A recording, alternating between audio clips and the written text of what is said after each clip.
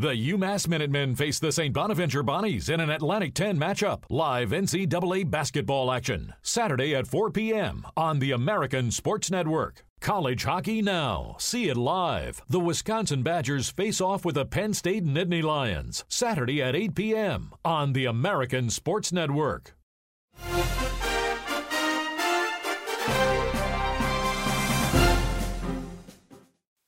Hey, everybody, and welcome to this edition of the Sunshine Boys podcast. I'm Jim Williams, your host, along with the Sunshine Boys themselves, Ira Kaufman, Joe Henderson, and joining us from Boston, Tim Williams. And gentlemen, it's been a wild and crazy year in college basketball. No real dominant team, but some good teams. And Joe, I think you were about to chat when we were getting ready to start. You were talking a little bit about you thought that I was being a little too general about that. Well, sort of. I mean, there's a lot of strength at the top of the rankings, and you can pick any one of 6 or 8 teams and say they could win it all, and you wouldn't be wrong. I wouldn't read too much into Gonzaga's loss the other night. Everybody's kind of jumping all over that, and a one-loss team falls to number 4 in the polls. That was a bad loss for them. They were heavily favored at home on senior night over BYU and got pretty well handled. But we can't dismiss all the other wins that they had this year. So having said that, if you had to pick someone right at this moment, I would probably pick Kansas, but there could be a team like an Oregon is coming on like gangbusters, and I remember back at the start of the year, everybody was all over Oregon. They lost a few games, people kind of got off the train a little bit, but it's a long season and they're playing the way they should. And I'm going to give you a team that nobody's talking about in terms of being, I'm not even going to say a Final Four team, but I would say maybe an Elite 8 team. And if it happens, you can say, I told you so. Wichita State. Look out. They are ripping it up right now. That's a shocker, Henderson. That's a shocker. Come on, I expect more from you than that, Ira. Come on. But expect better. Expect more. But no, Wichita State is extremely well coached, experienced. Yeah, they play in what is a fairly mediocre conference this year. The MoVal is down. But, you know, as I like to say, that's a team that you don't want to see on the other side of the bracket from you come March Madness time. This is a crazy season, Jim. And right. Unlike Henderson, I will support your view here. I think 6 different teams, guys, have been number 1 this season. It's Kansas's turn at the top. Who knows how long that's going to last. I'll give you the team that, to me, best exemplifies the unpredictability of the 2016-17 men's college hoops. Joe's jumping on Wichita State. I offer you Buttler, gentlemen. Buttler. Second in the Big East, 12-5 conference, 23-6 overall. Now, here's the team, gents. They beat Arizona. I believe they swept Villanova, gentlemen. Mm-hmm. They did. Yeah. Swept them.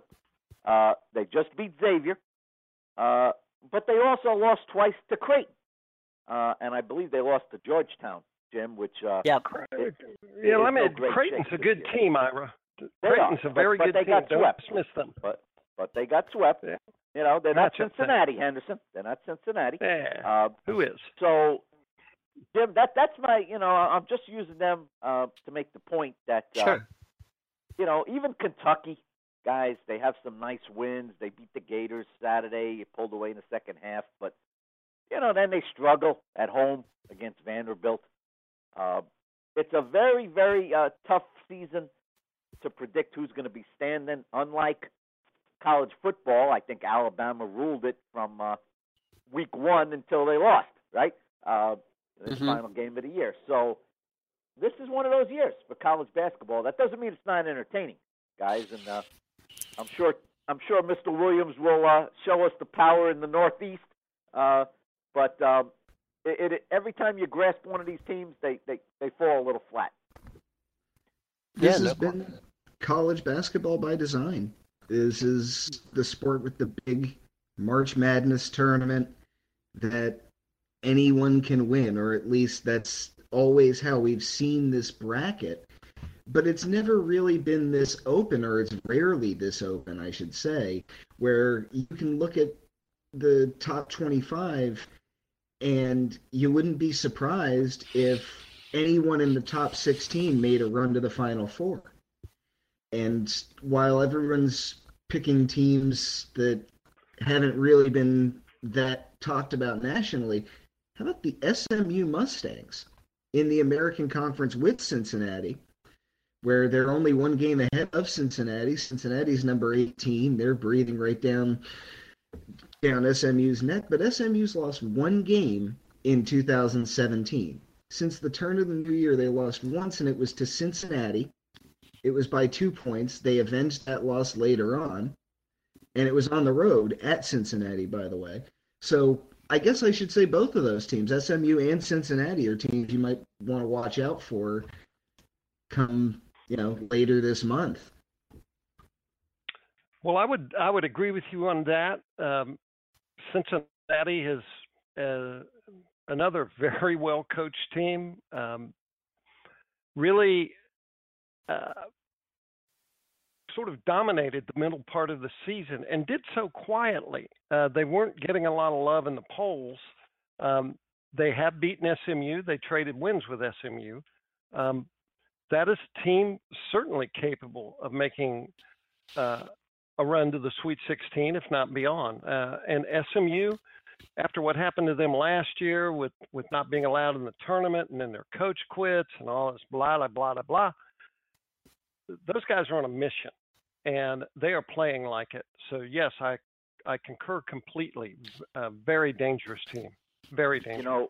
Jim, I don't know who the best team in the country is, but I'm going to take a flyer on who I think is the most entertaining team in the country, and I'm going to go out west, out where Westwood used to live, the Wizard of Westwood, because UCLA scores a ton of points. And they got this kid named Lonzo Ball. He's going to be a lottery pick in the NBA. Doesn't have a lot of college experience. But the more I see this kid, the more I hear about him.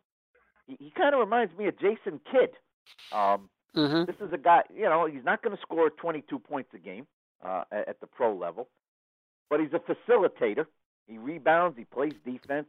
Leading the nation in assists.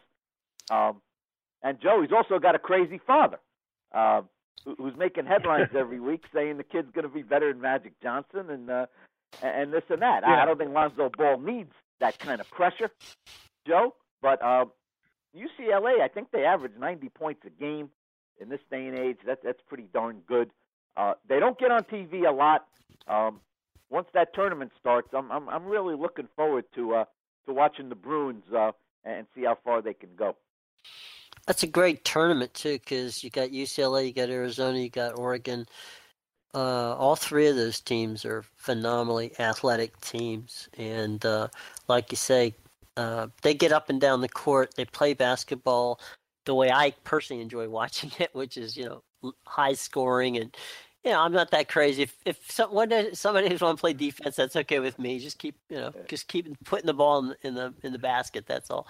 And if Gonzaga, Jim, if Gonzaga loses one more game, they could lose that number 1 seed, and it could go to one of those other Western teams for sure. Yeah, I don't think there's any question. I mean, right now, it looks like at least the number 1 seeds would be Kansas, Villanova, Carolina, and Gonzaga. The 2 seeds would likely be Baylor, Louisville, Kentucky, and perhaps Oregon.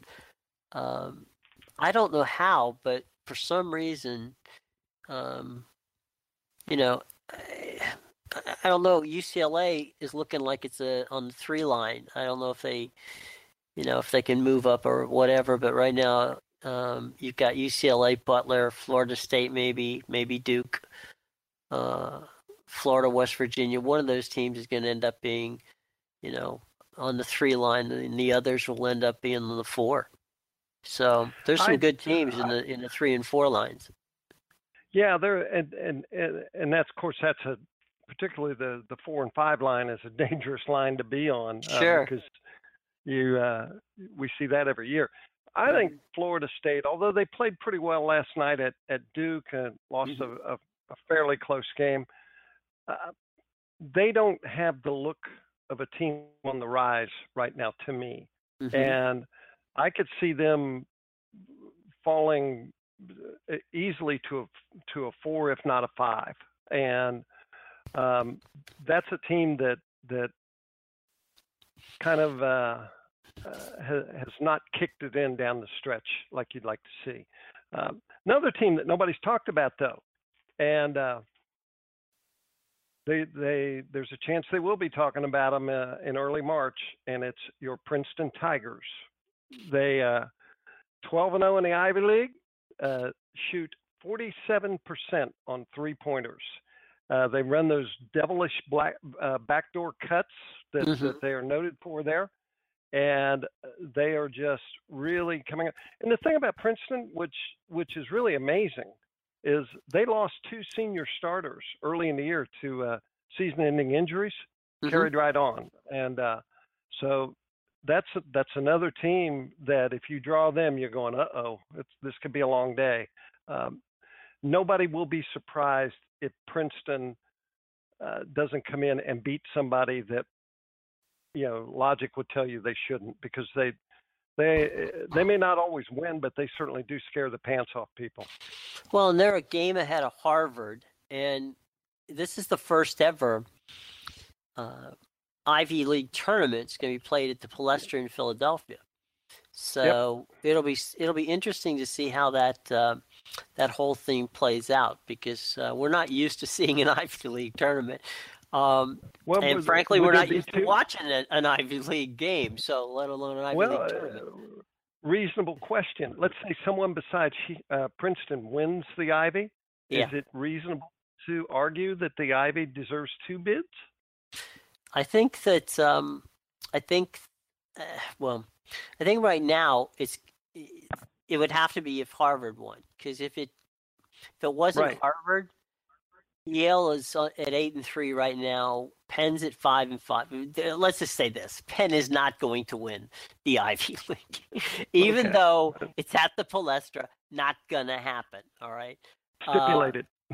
Columbia, not so much. I mean, it's that's not going to happen. So I'm guessing if Princeton doesn't win, it would have to be Harvard. And if that's the case, maybe I think that they would. I think Princeton and Harvard would get in. Probably Harvard would be in one of those play-in games.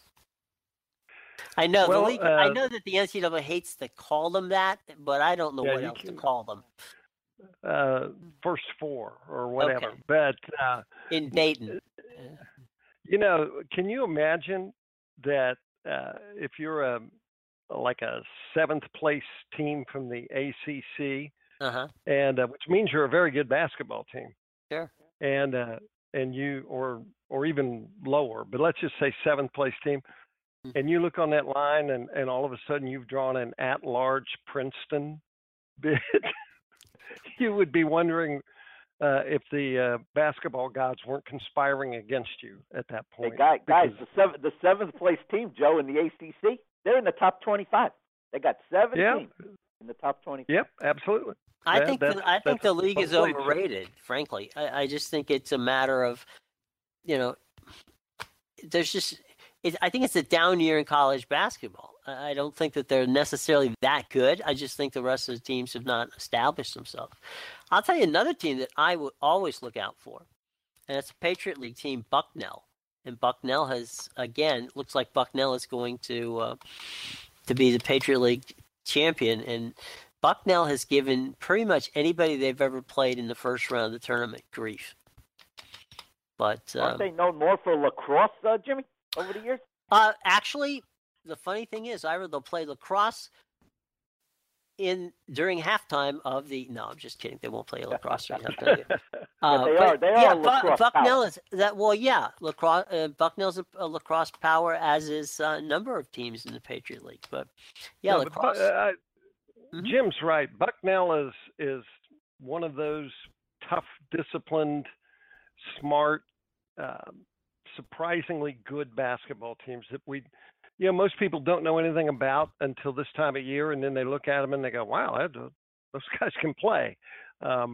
So yeah, that's a good call on that, Jimbo. I would agree with you completely. You guys believing in Kentucky at this point, Tim? You got any reason to think Kentucky can make some noise in March? Well, a little bit actually. I think their front court's starting to come around. They have a really great back court. We saw that on Saturday. Malik Monk just lit the Gators up in that game and really won them the game. But Bam Adebayo had 15 rebounds in that game, and they won the rebound battle by 18 over Florida, who really is reeling after losing John Egbonu. They had a 7-foot center. Now they don't, and they're really struggling to control the boards because of that. But I think that the Wildcats are starting to do that. They're starting to pull down the rebounds they need. Now, obviously, they struggled against Vanderbilt, which is a tough thing to do, but they ended up winning that game.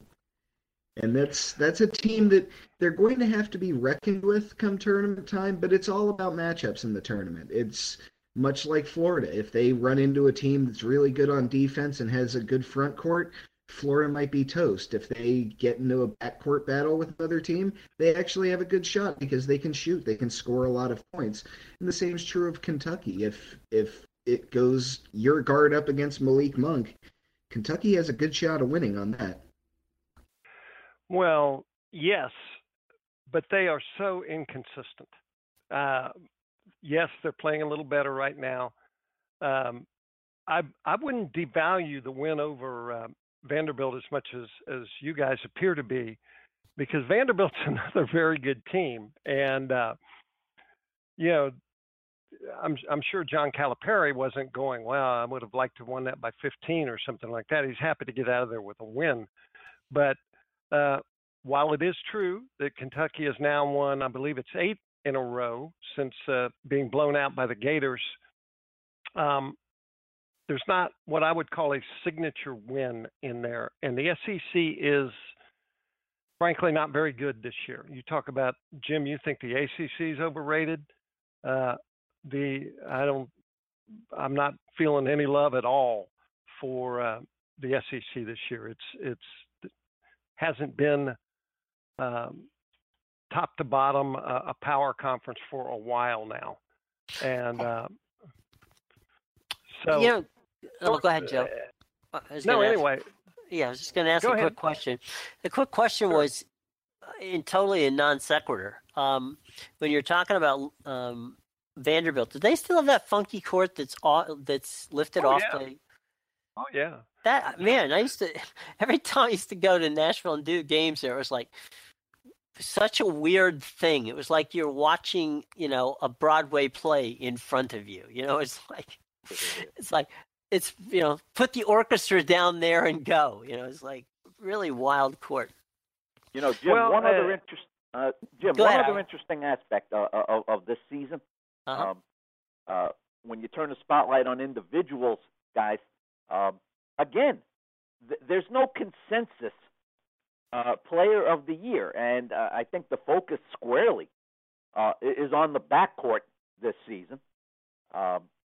I mentioned Lonzo Ball. Frank Mason is the guy that makes Kansas go. You've got Josh Hart from Villanova.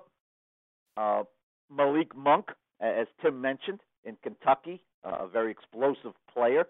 There's a kid named Fultz out at Washington. Their team's not very good, but he looks like he's outstanding. I don't see the big men this year. The Frank Kaminsky's, from a couple of years ago. I don't see a lot of skilled big men. In terms of the top of the NBA draft. This looks like the year of the guard, guys. I think. You could be right. I mean, there's really not. Don't forget about your Mello Trimble over there, Jimmy. I know you like that name. Yeah. Who doesn't like Mello Trimble? But where's the 6'9", the 6'10" guys, Joe? I don't see the dominant big men this season. I don't see it. Well, and I think part of that is why that as you look to March Madness, you look to senior-dominated teams because, the people have been complaining about the overall quality of college basketball for a couple of years now, several years, because of the one-and-dones. And you don't, by and large, have veteran teams anymore with the elite programs, because if I'm a five-star guy and I'm chasing NBA money and I go to Kentucky, I know I'm only staying there for one season and I'm gone. So that makes it hard to develop consistency. But let me drop back for just a second. And you had mentioned, I think Tim, you mentioned Florida's loss of John Egbunu, the big center, and here's all the stat that you need to know. When they played Kentucky the first time, when Egbunu was in the lineup, Florida out-rebounded Kentucky 54-29.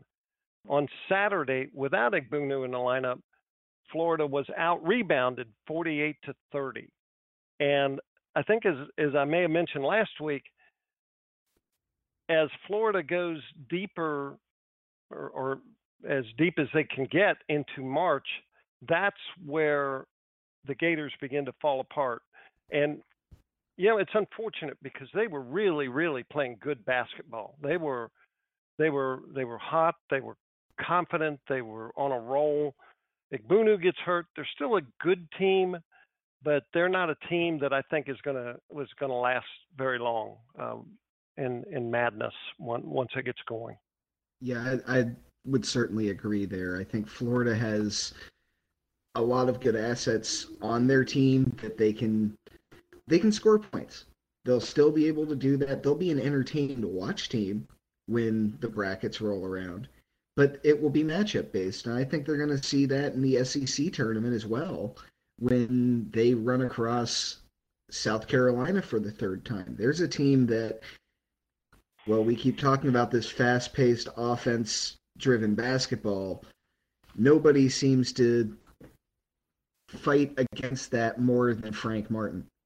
And his teams play a much more slow, plodding, defense-driven kind of basketball. And I think you really can use a front court to combat a team like that. And Florida, unless they find something that they can put together in Egbunu's absence in these next couple games, they're going to really struggle with anyone that slows the game down and takes it away from their guards and away from their point scorers, because they can really light up a scoreboard, but that doesn't do you any good if you can't control rebounds and you can't stop the other team from scoring. Well, yeah, that's exactly right. And Egbunu's the classic guy that you look at and you see he doesn't score a great number of points, and maybe he's not getting, 15, 16, 18 rebounds a game or anything like that. So you go, well, what's the problem? You can replace a guy like that, and you can't, and because he is very athletic and was somebody that you had to account for in the middle, which, basketball being a team sport, that opens up possibilities for other players. And you don't just go down to the corner store and replace an athletic 7-foot center, as, whoa, my guy got hurt, I need another one. You gotta go on without him. And unfortunately, injuries are part of the game, and the Gators are finding that out. And unfortunately for them, I believe we'll find it out even more emphatically once March Madness gets here. disappointing finish, but certainly a step forward of the season. I think a lot to take away for the Gators. That's nothing but positive. They're on the right track now. Oh, absolutely. Just unfortunate break, but that's the way it goes sometimes. Absolutely. And just circling back really quick to the guard discussion, it does seem like from everything I've been reading that when the NBA draft rolls around, people will be surprised if the top 2 picks aren't in some order: Markelle Fultz from Washington and Lonzo Ball from UCLA. So that's just how guard-driven college basketball is this year. It's a really good crop of guards. So you're going to get a lot of those high-scoring teams when March Madness rolls around, because like you said, there's a lack of big men. There's a lack of, you can't really sit and teach defense to a lot of players who intend on being at college for 1 year. So it's going to be a lot of wide open courts and a lot of scoring moving forward. And, and Joe, Josh Hart from Villanova, I think he's kind of the glue for Villanova. Again, not a guy who's going to be a big-time scorer in the NBA, but he's got a lot of intangibles, Joe Hart, and he's been around. He's got experience, and that goes exactly to your point, and that's why I think you can't discount Villanova in March. No, why would you? I mean, they're number 2 in the country right now, and they're defending national champions. So no, I wouldn't discount them. But I think you guys are onto it with the overall theme this year for college basketball is the teams that can light it up from 3 land are going to be the teams that are ultimately successful, and that's an improvement over a couple of years ago when, frankly, college basketball I thought had gotten to the point where it was extremely boring, because nobody could score. The play was ragged. It was a grind. Coaches Joe, it was a grind. Yeah, grind. It was a grind. That's a great word. And now, you look at some of these teams. A team like here's another team that nobody's talking about. Colonial Athletic Conference, UNC Wilmington. That put a little asterisk by them, because they can flat fill it up.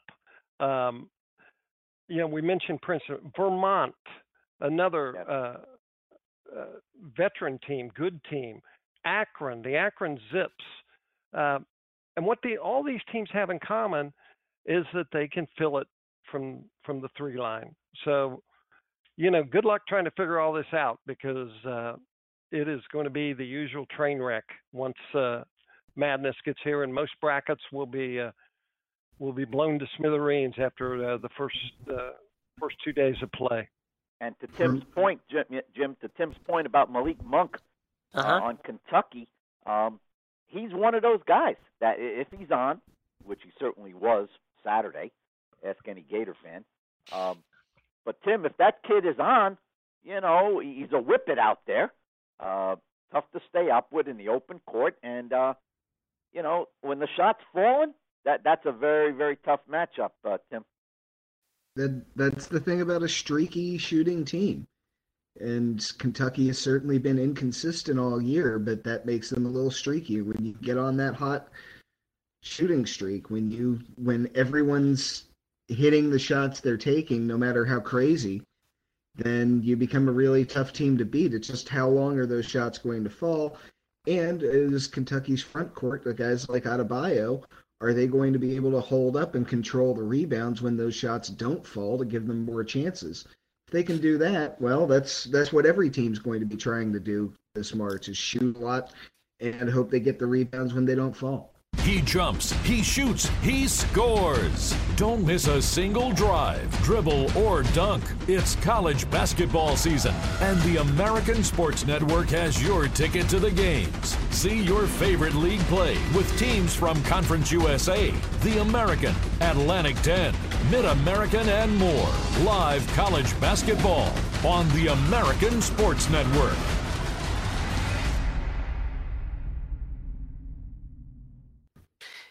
Guys, I think it's time to downshift here on the Sunshine Boys podcast with Ira Kaufman, Joe Henderson, Tim Williams in Boston. I'm Jim Williams, your host, and let's talk a little NFL football, guys.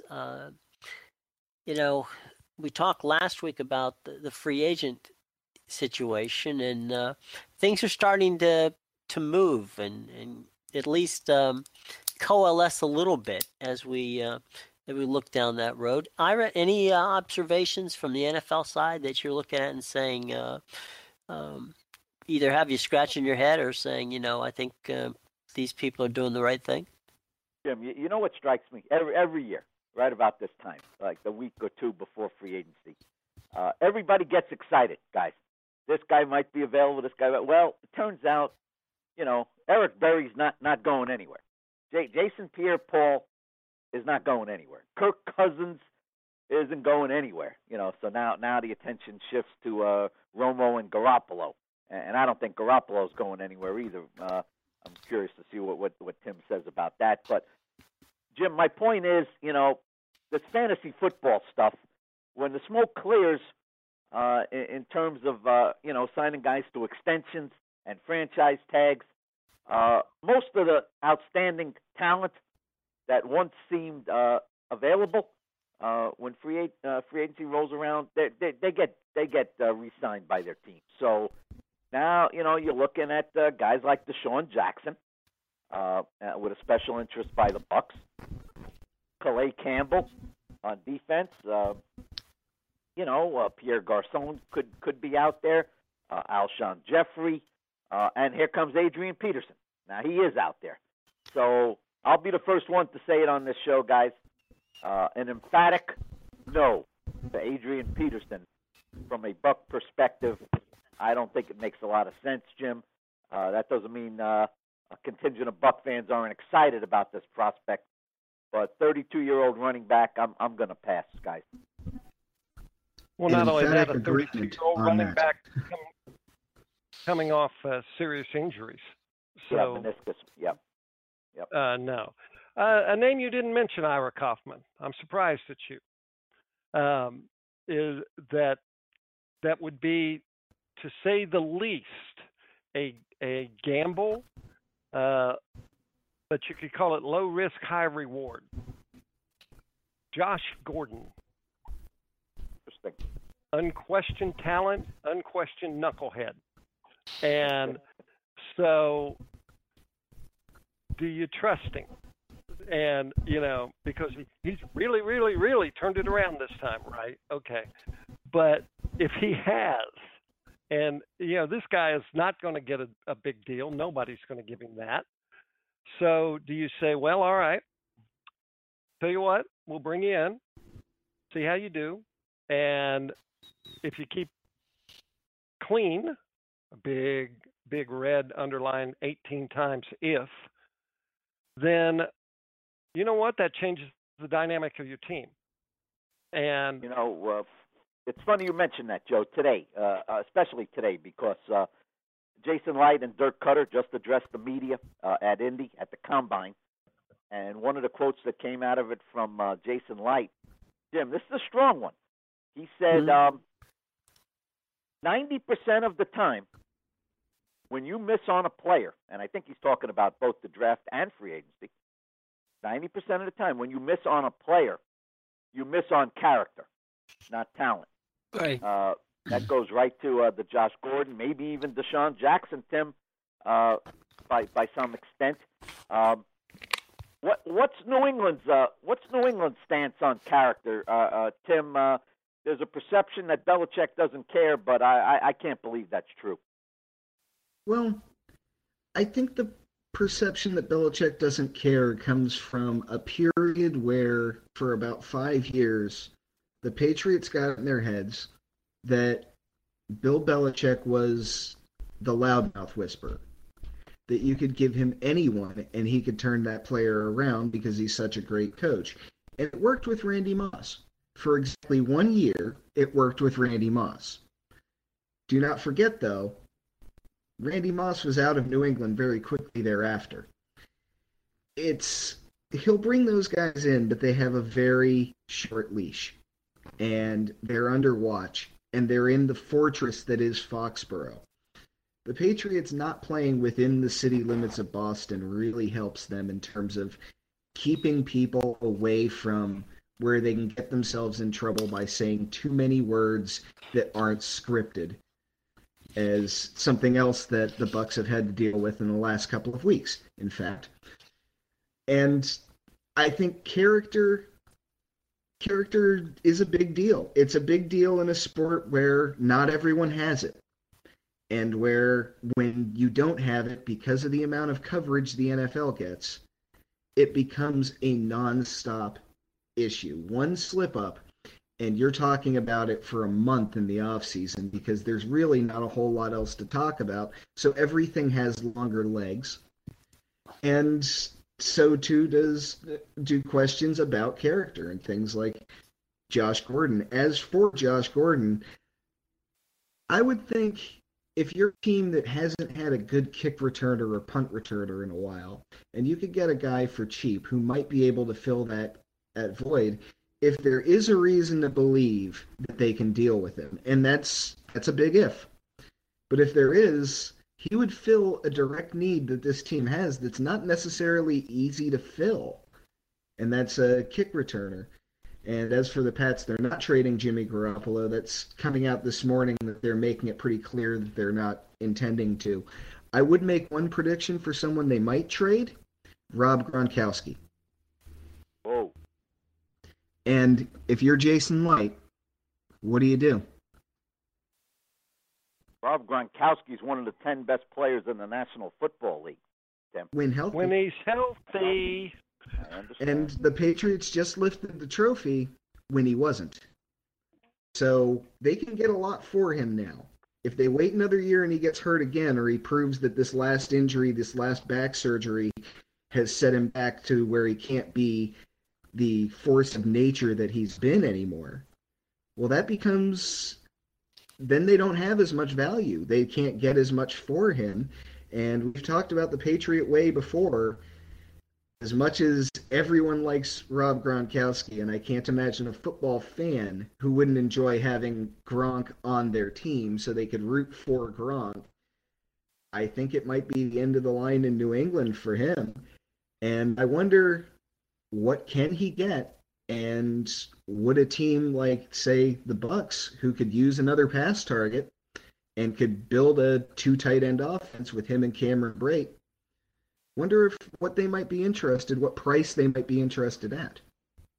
I think that would be a reckless and foolish move by the Bucs, and not that we have any idea whether they're considering it, but that would be a kind of the offensive equivalent of what they did with Darrelle Revis. You just don't overspend, which you would have to do to get a Gronkowski. They have other needs. Cameron Brate was a pretty doggone good tight end last year. Yes, and he developed a lot of chemistry with Jameis Winston. Now, and plus, I mean, if it's the Gronkowski that we know and love, there's no way the Patriots trade him. If they do trade him, it's because they believe he's damaged goods. So either way, if they offer him to me, what are they going to want? A first plus whatever? You know, no, thank you. No, thank you. You know, the Buccaneers need to, the game plan has to be beef up the wide receiver position. And then if you can get more help along the defensive line, do that. But you've got to get somebody to take some heat off of Mike Evans. And I know you're going to say Gronkowski would do that, but Gronkowski, I'm sorry, if back injuries in the NFL, those are walking time bombs for these guys. And it's not like it was his first one. So I'll pass. Hey, Jim, I don't know how aware you are up in your neck of the woods, but it was a big story down in Tampa. Mm-hmm. And Tim alluded to it. Jameis Winston went to a grade school last week Jim, and addressed the students on his own time, spent 45 minutes there. And a couple of the boys, I think, got a little rowdy, and he said, boys stand up and girls sit down, and nothing wrong with that. He wanted to address the boys. And then he went into the speech about be strong, boys, and you can get anything done that you put your mind to. And then he said a couple of things about the girls in general, and be gentle and quiet. And this is 2017, guys. I don't have to remind you that that stuff doesn't fly. This is not 1957. So he took a beating in a local column, Jim. And what I found very interesting in reading some of the comments, which I should be above that. I know I can just hear Henderson. Stop reading the comments, Kaufman. But people basically turned on the columnist, Jim, and said it was a hit piece on Winston. Now look, I'll be the first to say, guys, he misspoke. A 23-year-old Jameis Winston misspoke, and I think he acknowledged that. But Jim, I'm just wondering, you've been in this business a long time. You think that was a cheap shot to call Winston's remarks irresponsible at that Sure. point? Yeah, at 23 years old, I mean, I think that's you're being a little politically correct in that regard. I think that Jameis has been through a number of different counseling situations, first at FSU and now I'm sure prior to heading to the Bucs. So I thought, when you look at something like that, you're sitting there going, okay, I get it. He wants to be his own guy. He wants to be out there. He wants to show that he cares about about what's going on in the community. And I think that, sometimes people get a little oversensitive. I don't think I think, as you say, it was a little Lassie and Harriet old-time situation, but I don't think he did anything to make himself, a pariah either. I think the statement, as it read, was regrettable. I think that's as far as it can go. I think that you can say it was a regrettable statement, that someone in his position needs to think twice moving forward when they say something. I think it's a lesson to everyone. We all have an opportunity where we're going to speak in public. I was trying to look up a number for it, but there is no number for it. I would bet it's at least 1,000 people a year that are supposed to speak in front of their company for something. They go off script and they don't have a job anymore. So when you're making remarks in public and it's going to be seen in the public eye, prepare the remarks and don't go off script. That's the main takeaway here for me. But it's a regrettable comment, and I think that it's a teachable moment for Winston, who is a very young player who's not necessarily used to having everything they say in public scrutinized like that. And that is a lesson in and of itself, that you have to watch what you say when you're a quarterback, because there is always someone looking to, if it goes a little bit off the beaten path, they're going to call you out on it, because someone's out there who that's what they think their job is. And that's, sometimes they rightly call people out for saying things. Sometimes it's a little bit unfair, but it's something you have to look out for, and it's something that people in the NFL, especially quarterbacks, have to deal with. So it's a tough story, because I don't think it speaks to much beyond the statement itself. A guy went off script and it didn't go very well. That happens all the time. I don't know, guys. On a scale of 1 to 10, with 10 being, the worst, I'd put this at about a 2. I'm just not that upset about it. Yeah, it wasn't the most enlightened thing to say, and I think there are a number of women out there that are more than willing to correct Jameis about some of those remarks, and he deserves what he gets. But come on, I mean, like you said, all right, there's somebody always out there ready to pounce. And that's the world we live in. And, I've done my share of pouncing over the years. So, I'm probably as guilty as anyone else. But stuff like this, I just don't get that worked up over it. He was basically trying to impress upon young men that they should be respectful. And what's wrong with that? Don't know. Let me ask one real quick question to Ira. Ira, we talked a little bit about Kirk Cousins early. He was franchised by the Redskins again for the second year in a row. If you were to sign a Kirk Cousins to a quote-unquote,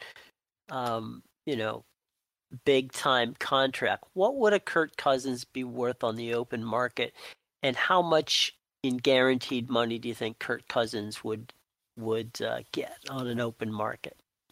I'm thinking maybe $25 million, and I'm not talking about the package. I'm talking about a year, and maybe 15 of that guaranteed, and he wants a multi-year deal.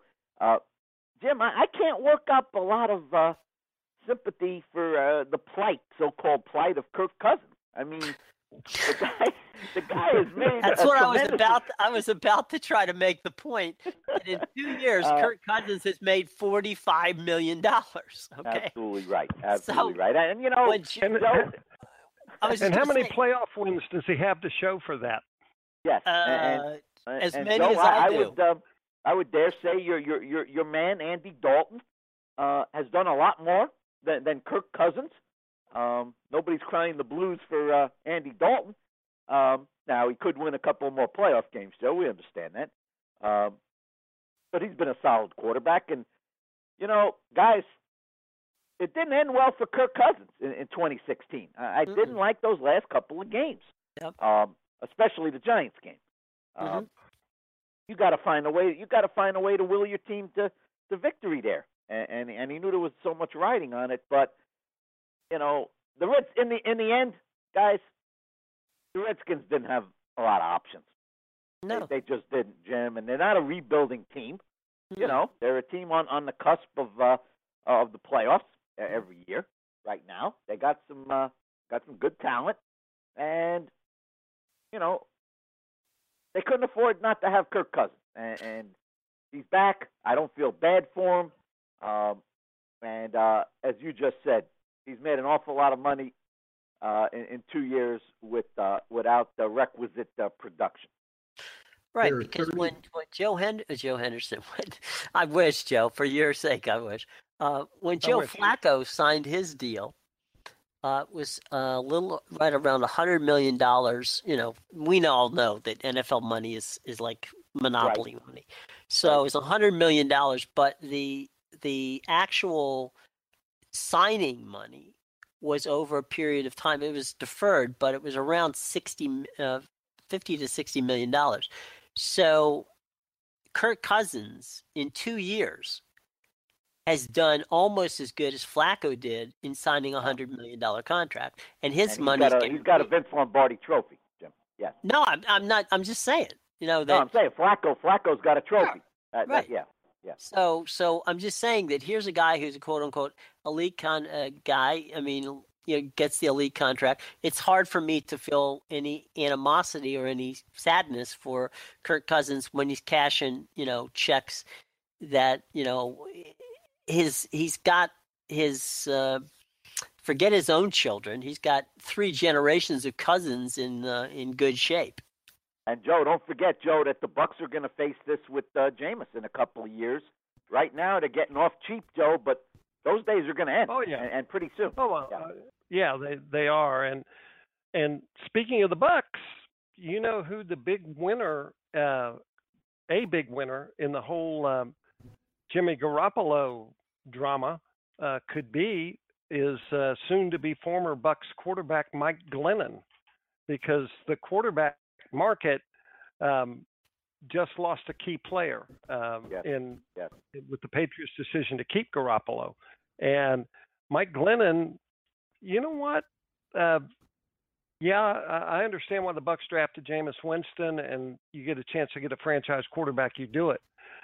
But Mike Glennon, I don't think got the credit he deserved for the year where he played, what was it, about half or more of the season, Ira, after a series of injuries to the guys ahead of him, and didn't do that badly. The Bucks had nothing around him, and he stood in there strong. He's a smart guy, and I believe he can be in that range of good, solid mid-level quarterbacks that he'll never get the $150 million contract, but he can make a team very happy. And I think his stock just went way up. Tim, he just wants a chance to compete, Tim. That's all he wants, and I think he deserves it. Do I ever think he's going to be elite? No, I don't. But, Tim, there's 8 or 9 teams out there that are really desperate. I mean desperate. And, Glennon's going to get a look, and he deserves it. And any Buck fan who thinks he's going to re-sign with the Bucks to be, Winston's backup, I think that's crazy. You look at the NFL, and you mentioned elite quarterbacks. There are only a few of those, and there really aren't. There are 32 NFL teams. There aren't 32 quarterbacks capable of doing what teams need to do to have a winning season.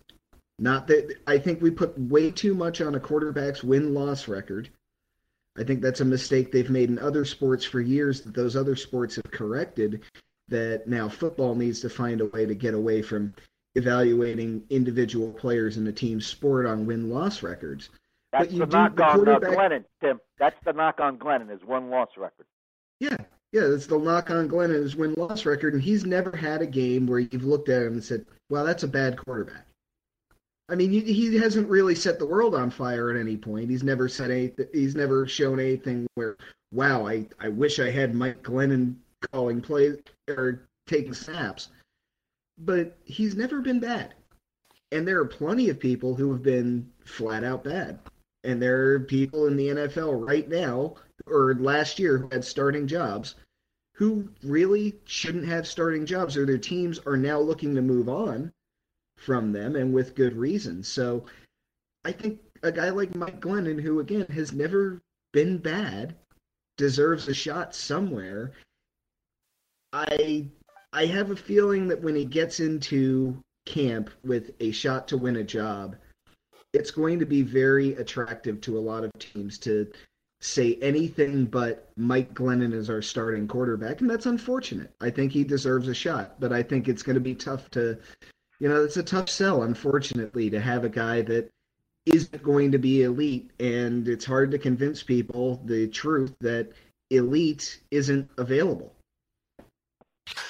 Tell you what, guys, we're running toward the end of the clock here, and so let's wrap things up. Final thoughts and social media. Let's roll with Ira Kaufman. Final thoughts today, Ira, and all right, on what's coming up this weekend, or what you're looking forward to next week, and how people can follow you on social media. Tim, you can get me on Twitter at ikaufman76. And, Light and Cutter addressed the media for about 15 minutes apiece. And, there was a steady stream of tweets. That's the day and age we live in. Every line that Dirk Cutter said this morning at Indy was repeated on Twitter by 6 different people within 10 seconds. And I'm not making that up. So it was a steady stream. And my overall point, and I can just see Henderson chuckling at this, is neither guy said anything. Nothing. We met with Doug Martin. It was an excellent conversation. Okay, where's that stand? We need help at wide receiver. We hope to land somebody. Okay, what does that mean? So, every year we go through this dance at the Combine, and nobody's going to tip their hand, and why should we expect them to? Really, why should we expect them to? They always talk in general terms. They never say it's a bad draft. But let me say it right here, gentlemen. As far as quarterback's concerned, this draft stinks. This draft's awful. Mayock doesn't have a quarterback in his top 10, and not even close, he says. So in that regard, I'll leave it at this. The Bucs are very lucky they got Winston when they did, because last year's crop, not very good. Jared Goff, Wentz, Paxton Lynch, and Joe, this year's crop looks even worse.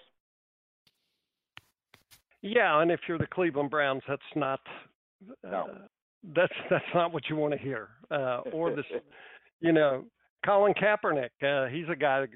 That's another guy that could be on the move. Or if I'm the new regime in San Francisco, I may be going, you know what? We'll keep you. And I agree. I agree with that, Joe. So anyway, all right. Well, you can find me on Twitter at the initial J Henderson Tampa. And yeah, it's hard not to get caught up in all the NFL nonsense right now. And Ira's right. There's so much of, I'm going to say it, fake news out there when it comes to NFL free drafts. But, it's sad but true. But it's entertaining. And if you leave it at that, you're fine. We're getting into the wrap up of the regular season in college basketball for the big conferences, and some of the conference tournaments will be starting. The game I'm going to kind of keep an eye on this week is on Saturday afternoon, right here in the beautiful Sunshine State, when Ira's Miami Hurricanes go to Tallahassee to play Florida State. And Miami's been playing very well, and Florida State, as I mentioned earlier, needs to regain some momentum. Now, Miami had won, I believe it was four. I think it was 4 in a row, including a win over Duke before they lost at Virginia Tech in their last game.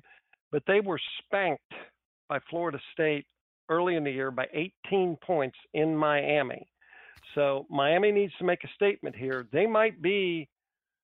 I'm not convinced Miami's safely in the tournament yet. I know they're ranked. They're 25th. They've got 20 wins. They're 6th in the ACC. But they need a statement win.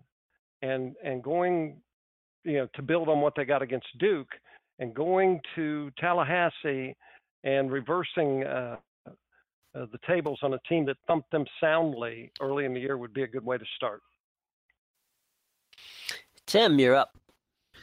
Well, as far as what I'll be watching this weekend, I'm going to be watching a fair amount of college hockey as well. It's the Hockey East tournament, so that's, speaking of power conferences, that's certainly one of the power conferences in college hockey. So I'll be interested to watch that opening round. The Northeastern versus Connecticut game should be good, but this is a Florida podcast. No one wants to hear about college hockey.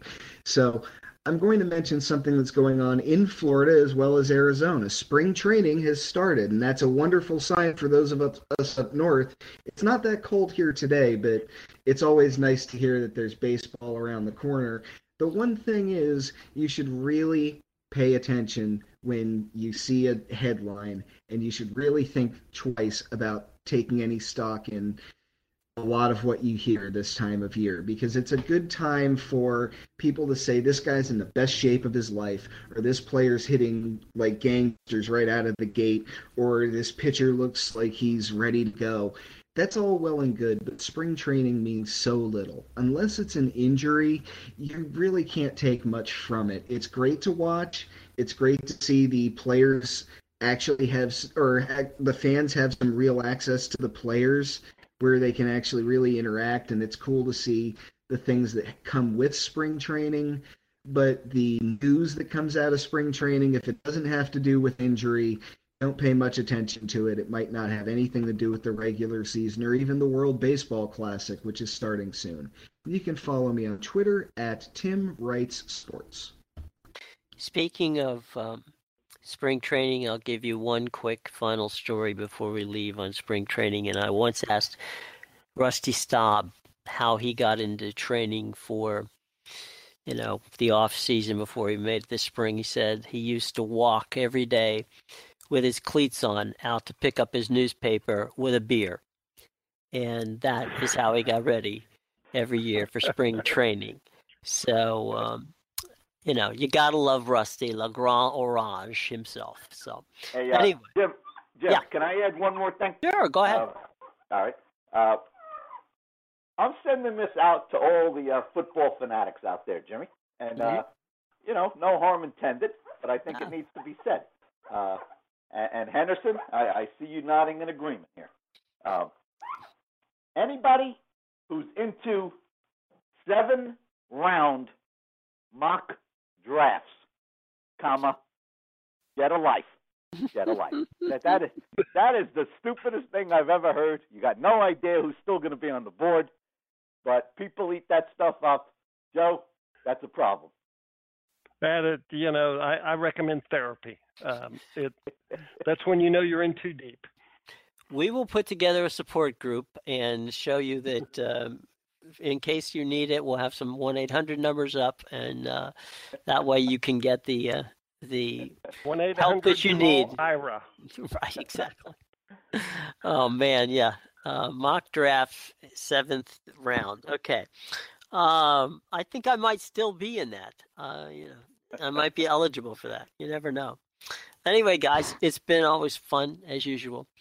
For Ira Kaufman, Joe Henderson, the Sunshine Boys, for Tim Williams joining us from Boston, I'm Jim Williams, your host for the Sunshine Boys podcast. We hope you enjoyed this edition as much fun as we had doing it for you. Take care, and we'll catch you next week. Don't miss the excitement on the court during a full day of live NCAA basketball. Southern Miss Golden Eagles take on the Louisiana Tech Bulldogs. The UMass Minutemen face the St. Bonaventure Bonnies. And the Davidson Wildcats battle the Rhode Island Rams. Continue watching as the Grand Canyon Antelopes battle for a Western Athletic Conference win against CSU Bakersfield. Saturday beginning at 2 p.m. on the American Sports Network. Follow us at Live on ASN.